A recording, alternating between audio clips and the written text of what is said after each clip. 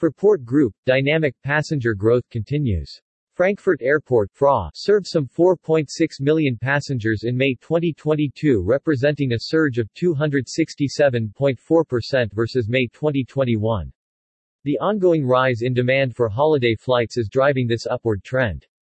As a result, Germany's largest aviation hub maintained its rapid growth momentum in May 2022, while also recording its strongest traffic month since the pandemic began.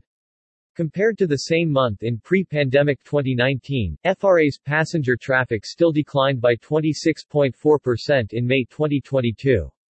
As in the previous months, cargo traffic comprising airfreight and airmail also slowed in May 2022, with tonnage dropping by 15.0% year-on-year.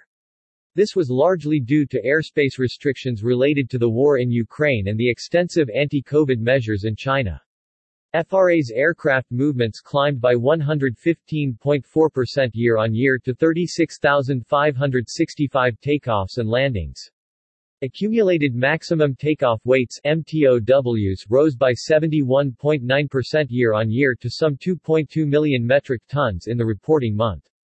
Fraport's group airports worldwide also benefited from the rebound in passenger traffic in May 2022.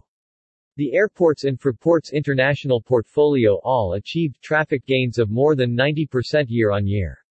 Slovenia's Ljubljana Airport (LJU) welcomed 84,886 passengers in May 2022. Combined traffic at the two Brazilian airports of Fortaleza (FAR) and Porto Alegre (POA) increased to 936,571 passengers. Lima Airport (LIM) in Peru recorded some 1.5 million passengers. At Fraport's 14 Greek regional airports, traffic further advanced to a total of just under 3 million passengers in May 2022, nearly reaching pre-crisis levels, down only 4.4% versus May 2019.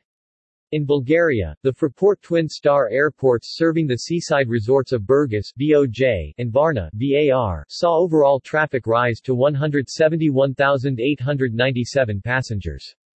At Antalya Airport (AYT) on the Turkish Riviera, passenger numbers grew to over 2.6 million travelers in May 2022.